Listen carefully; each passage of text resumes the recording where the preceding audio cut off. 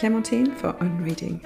Our reasons for reading are as varied as our personalities. The Unreading podcast talks to people about the books they've loved in their life and the reasons why. This week I've had the pleasure of Zoom interviewing novelist, journalist and essayist Priya Basil. Priya's latest essay, the witty and thought-provoking Be My Guest, explores the different facets of food and hospitality and the meaning of generosity. Parallels between food and reading abound. In this podcast, Priya tells us of the importance of reaching for the unknown in literature in a bid to better understand and participate in the world. She shares her exploration of the human condition by Hannah Arendt, Human Acts by Han Kang, and Do Not Say We Have Nothing by Madeleine Thien. Hear how subscription to The New Yorker keeps her mind open and why Ottolenghi's approach to cuisine is a lesson in encompassing differences.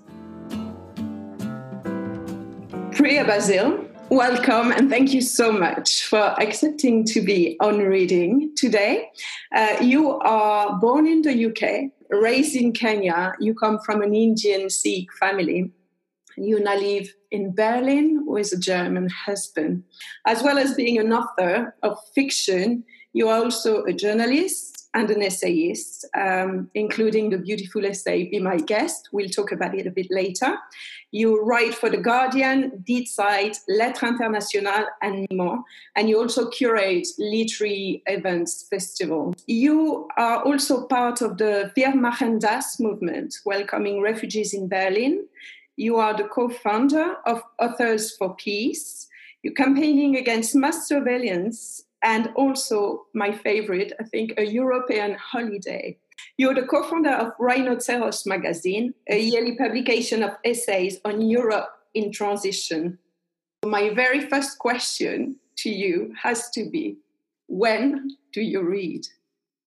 Well, every day, I have to say. I can't imagine a life without reading, not just because reading is sort of like the fuel and the lubrication for writing, but because reading is a way of experiencing the world, both at a remove and very close up. And so I guess... there are periods of more intensive reading when I would maybe say I can read for several hours a day. And those are really precious and wonderful times. I haven't had any of that for a while, I must confess. So that kind of snatches of reading at the moment. And I must say that I've even had phases where I haven't managed to really read in any concentrated way for, let's say, 3-4 weeks. And then when I come back to a book and I'm really deep in it and I feel sort of the stillness that comes in that process of just being in a book, in a world. And then when I step out of that, I think, oh my goodness, how did I go so long without this? Because you feel like it's such a deep form of nourishment and it's just enriches one so much.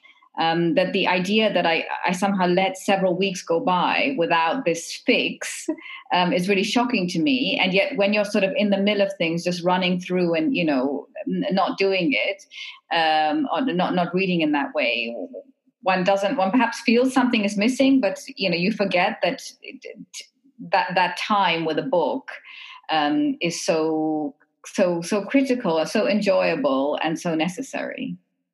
Yes, I remember hearing you once speak about the tentative thinking process, the quiet and peaceful place a book offers. Yes, I mean, I think if you're reading really good literature, then it's like a space is opened up for you to explore, to listen, to learn, to make misjudgments without the stakes being too high or the consequences being potentially awful, because you're just with yourself and this other imaginary world.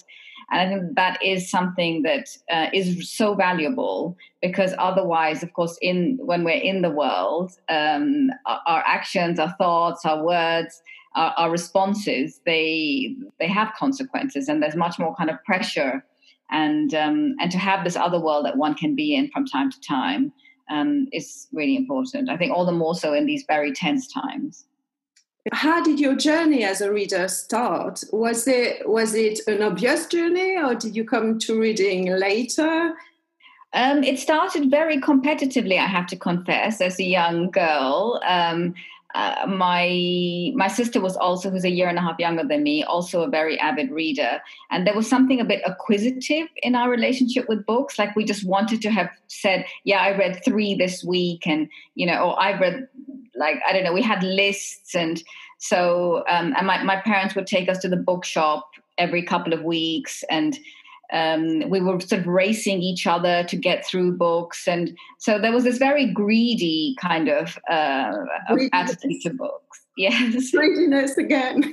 Yes. And so you had many books at home? Well, I wouldn't say we had so many at home, but we were encouraged to read, and this kind of fortnightly activity of going to the bookshop and being able to choose books was a very important sort of mark in the calendar. And I went to a school where there was a library. And this also played a very important role. It wasn't a huge library, but it was very, very central in my primary school. That was in Nairobi. And even at the school, there was this slightly competitive aspect of really noting down everything you read. And, we had library cards where you could see then at the end of a term how many books you had checked out and read. And yeah, I think a bit of that I have to confess, has remained with me. I do retain this kind of acquisitive impulse with books. So I buy books all the time, really spontaneously. I really have to control myself. Sometimes I say, please wait. If you still want it tomorrow or the day after, then get it. So I've got a bit better. But I just want to have them there. And I always think that books are maybe the one thing you can buy without feeling guilty, because and even if they pile up, because they're just like markers of intent and a beautiful promise that's still waiting for you and is not going to go out of date. One of the few things we can rely on in the world at the moment. Yes, that's right. And something that, I love just feeling these objects, if we can call them that, or if we look at them just in that respect, around me, which are the result of other people thinking and trying to understand the world and share something of their sense of it with you. I think that's a beautiful thing to have around you in your daily life, just in terms of what it represents, let alone once you get into the thing itself. There's a line in your essay, Be My Guest, where you speak of the story and the listener opening and unfolding and harboring each other, which is a very beautiful idea, concept. It's also a way of participating in the conversation of the world. It seems to me that writing and reading is a very political act to you. I think there's definitely that dimension to it, particularly if one makes choices in what one reads, So let's say since the last few years, I made a very deliberate choice to read mainly books by women and works in translation, because I became aware that so much of my reading was, really dominated by male writers and voices, and mostly in English. And I wanted to shift that. And so I would say that was a very political decision. On the other hand, the books themselves, once I'm in them, you're also drawn in by kind of pleasure and curiosity and just a desire to be somewhere else and be in another person's mind and heart. And so it becomes a kind of very intimate interaction too. So I think there are many different levels on which, the choice and the decision of being in a book works on you and works and affects your sense of being in the world too. You do make parallel between books, stories, and food. When you speak of eating the same thing regularly and having the same recipe with the same ingredients, that reminds me very much of the process of reading of a young child, a picture book reader will want exactly the same words, and you cannot skip a word. Yeah, that's a wonderful association between that impulse, that first impulse of the reader, that to confirm something again and again through repetition, and therefore to feel one's place in the world somehow secured and recognized in a kind of anticipated way. I do in my book, because it deals with ideas of hospitality and the sense of what it means to be welcome and feel welcome in the world. And I think eating the same thing, like recreating the same thing, is one way of affirming, the things that we like. And so with stories, I think we tell stories also to affirm a sense of ourselves in the world. And so, I think we notice this when we tell stories about ourselves, that we have certain stories we want to repeat, but they slowly shift little parts of them. We get better at it in the same way that when you make a dish, you kind of maybe rearrange little parts, add a bit of that or the other. But it's essentially, it's like it's saying something about you. And in the same way, we build a story of ourselves. And I mean this in personal interactions, not just in books, because I think, of course, there's the story aspect of books, the narration, and I think that applies to the way we navigate the world and place ourselves in it through the stories we tell each other. Yes. And those stories, we're always meddling with them a little bit. They never come out exactly the same way, even if they come from the very same basis of ingredients. And that's very often the case with a dish too, even one you make all the time and love. Something will be a bit different, maybe not even noticeably different. But, when you're using kind of fresh ingredients, and it's inevitable that there will be tiny variations. Yeah. And those variations are really interesting because, of course, they deviate from this idea of the same. And yet they also confirm in a way the sense of things that remain, even though we move on and change, that there is something at the core of what we choose, how we choose to express ourselves, what we want to say about ourselves, that maybe stays through the dishes, through the stories that we create. You have chosen 3 books to discuss, or as representative maybe of your reading, also a magazine, The New Yorker, and the books of Otto Lengi. Shall we start maybe with The Human Condition by Hannah Arendt? Yes. I think the books that we choose at any particular moment in a life probably change. So I think if you had asked me this question a few years ago, or if you asked me in a couple of years, it is difficult to kind of narrow things down, especially when you read very widely, as I like to. But what you might find is that there are preoccupations, or there are themes which perhaps form a line across what most interests one. And when I settled on these, let's say if we leave out The New Yorker and the Otto Lengi, the 3 books that I selected for our discussion today, it was a bit tricky to narrow them down. But then afterwards, when I thought about that selection, it was clear to me all of a sudden that they reflect this very deep interest that I have in how we deal with history. And this is something that has become a much bigger preoccupation for me, I would say, in the last decade or so, and right now has an even stronger resonance than ever. It's something that's really preoccupying me. So I think that that's also what influenced the selection. I actually felt a little bit bad as well after I made it, and I was thinking about what we might discuss, because I thought, okay, it's December. It's been a very tough year in many ways. Like, people are feeling quite weighed down, quite worn out. And then I suggest 3 books that are quite heavy in some respects. They deal with very difficult themes, and they really pose these questions about, how do we recognize the flaws of the past? How do we hang on to them, and how do we keep our humanity in really testing circumstances.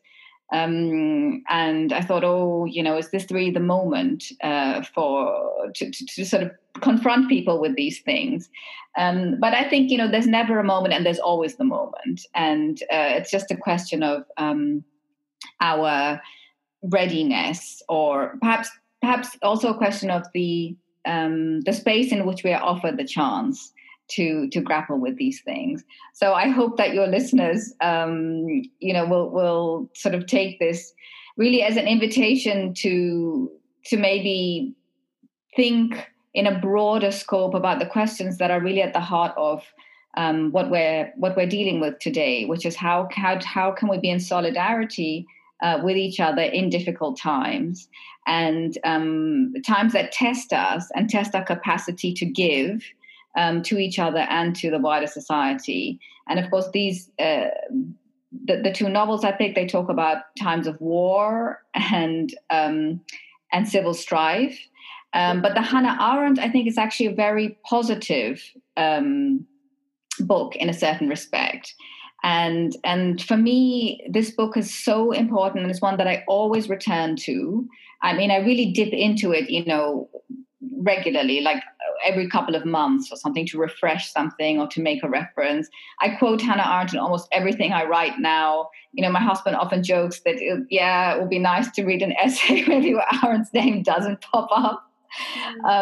But it was through her that I began to understand the potential in seeing oneself as a political person, as a political being.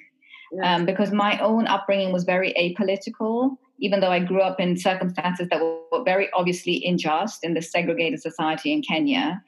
And she, in that book, she talks about how there's a part of us, a part of being human, that is perhaps only expressed through political action. And that maybe we don't realize our full potential as beings if we don't have the chance to do that. And for her, political action is something that comes out of acting with others, thinking and acting with others. And it's not about, as she talks about something called the polis, which she says, it has nothing to do with the city state and its physical location. It's got nothing to do with being part of a national community or a particular ideology, but it's what we become any time that we come together with others to think and act in a way to shift something in the world. And this was such an amazing thought to me, because, I think that it brings politics right down to this very bodily and very tangible level. And having been involved in a few different kinds of political campaigns, she gave a name to something that I had felt, but hadn't really understood what exactly it was, which is that this power and energy in coming together with others is really energizing. And the way that we see each other when we meet in that constellation is also different. And that is a thought that really stays with me and really defines my sense of being in the world.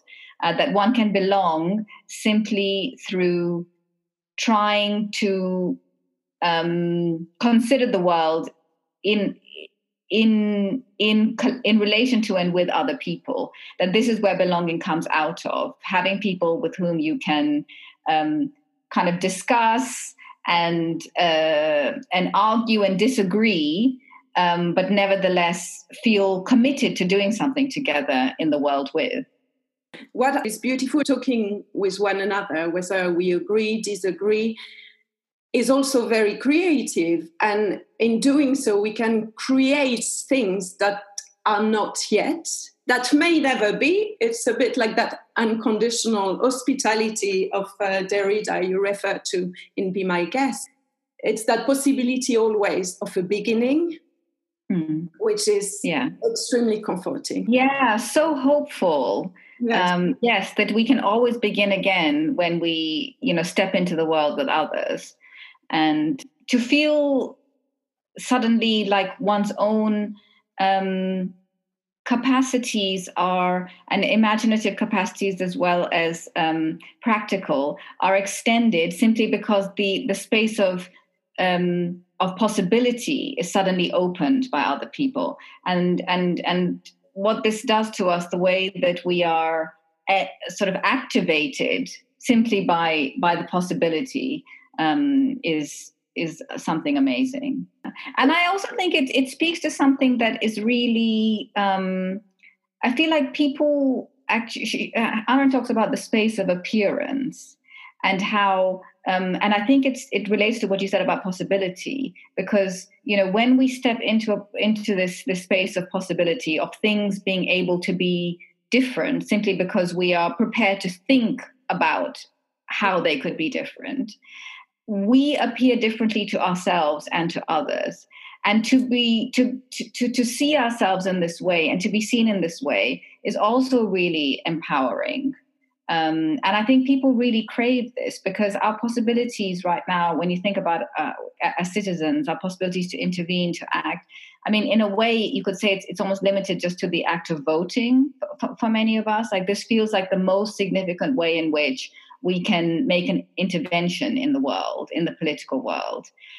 Whereas when you think about things from Aaron's point of view, you suddenly feel actually there are very powerful ways which may not seem to have an immediate effect in the world, but which between ourselves create, kind of strength and hope and energy for things that may surprise us. We don't know what shape they will eventually take. You made a resolution of reading more women and a more international. I was thinking, we do go around the globe with the books you've chosen. Human Act, how did you come across, and why this book?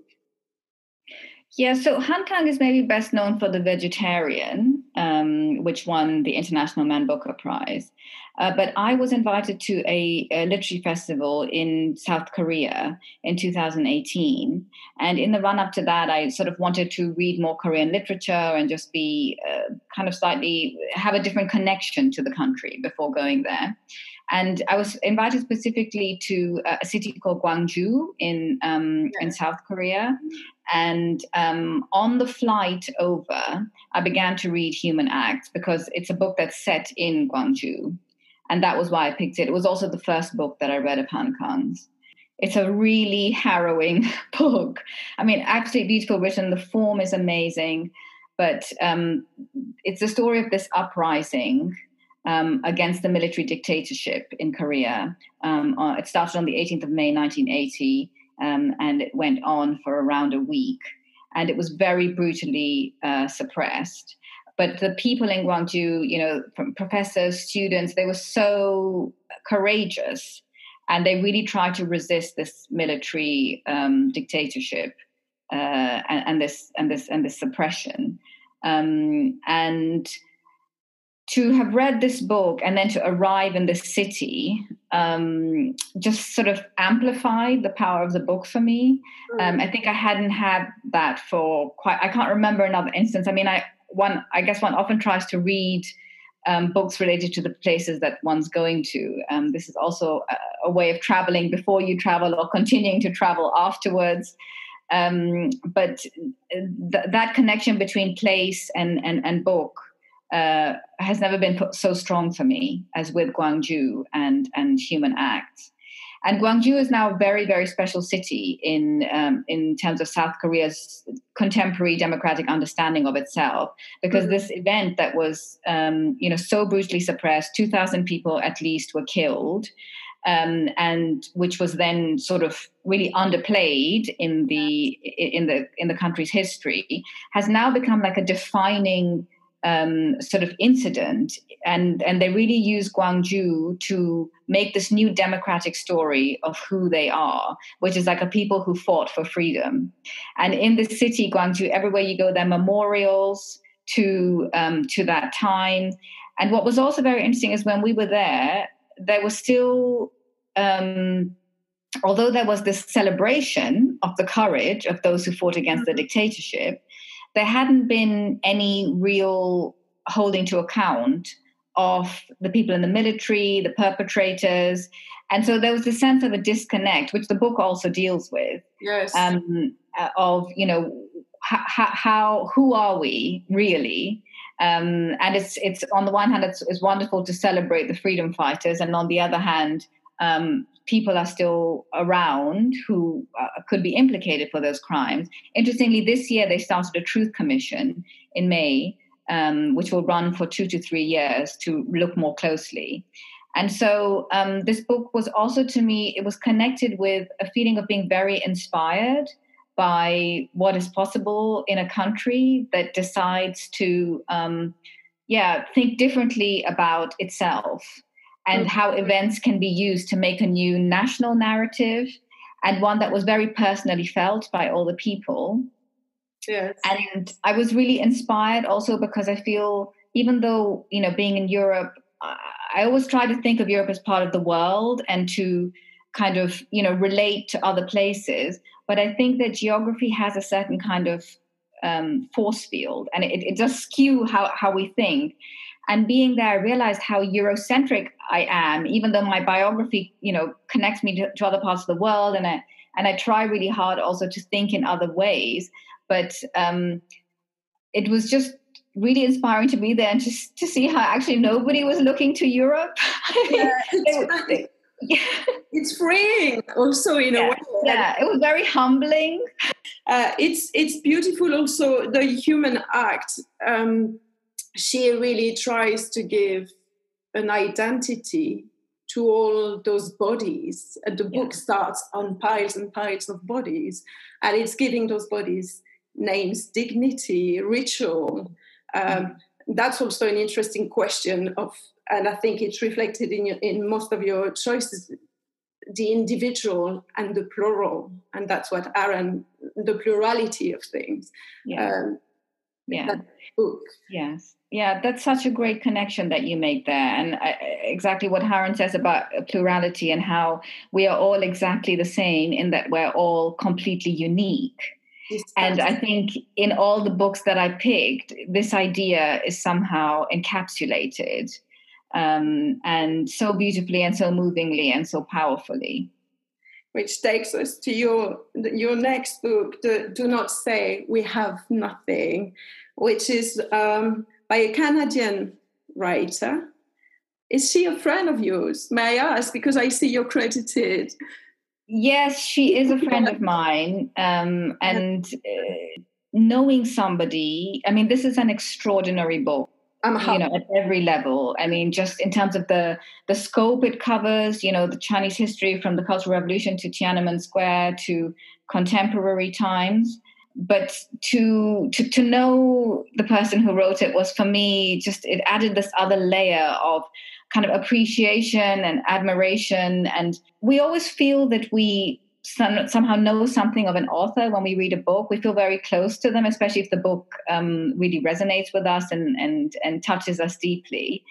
And for me, even knowing Madeleine for some years now, to read this book was just to feel like this kind of aspect opened up on her. I felt very fortunate to know somebody who could write such an amazing book, to feel like something that is such a profound work of art comes from somebody that you can have a coffee with. I really loved this book because, again, this question of history and recording at this kind of national level, but also at the individual level, is explored in really funny and sort of harrowing and also very intellectual ways, and also the act of writing as one of recording and preserving, and the way music is woven into this book, the Goldberg variations. And one of the lines that recurs throughout the book is this idea that a question that is asked, could everything already have been written from the beginning? And this idea of copying that is repeated through the text too, people rewriting things. And also this idea that somehow things that happen are inscribed, are written into us, like very, very profound events, that they stay in the body. and they move over generations, so that even if we didn't live something, we maybe inherit, like deep in our biology, traces of that. I think this is also a very powerful idea. And I think we feel that in families sometimes, that there may be things we haven't experienced, but we seem to carry them, from our parents or grandparents. And so what do we do with these traces? How can we kind of bring them out, give them voice, words, turn them into other kinds of stories that connect us back and take us forward? Yes. There's a quote from Isaac Benson, Karen Blixen in the Arendt book: all sorrows can be born if you put them in a story or tell a story about them. Yeah, I love it that for Arendt, fiction, storytelling was also, and poetry were really important modes of grappling with the world, and that she really valued them and thought they were as essential to her as philosophy and critical theory. And I do think that those of us who, are devoted to reading, also understand that at different levels, that to enter into stories, to invite in stories, to host them, is a way of signaling to ourselves a kind of openness to the world, to change, and wanting to also reach out and be part of more of the world in whichever ways we can. And I think it's amazing that books offer us that chance to be part of other worlds. Maybe it's time to speak a little bit about The New Yorker, because that's one of your choices, and I thought that was a great choice. It comes through a friend. True. The New Yorker came as a total surprise several years ago from a friend of mine. And from the first moment I started reading it, I just thought, oh my goodness, how did I not have this for years?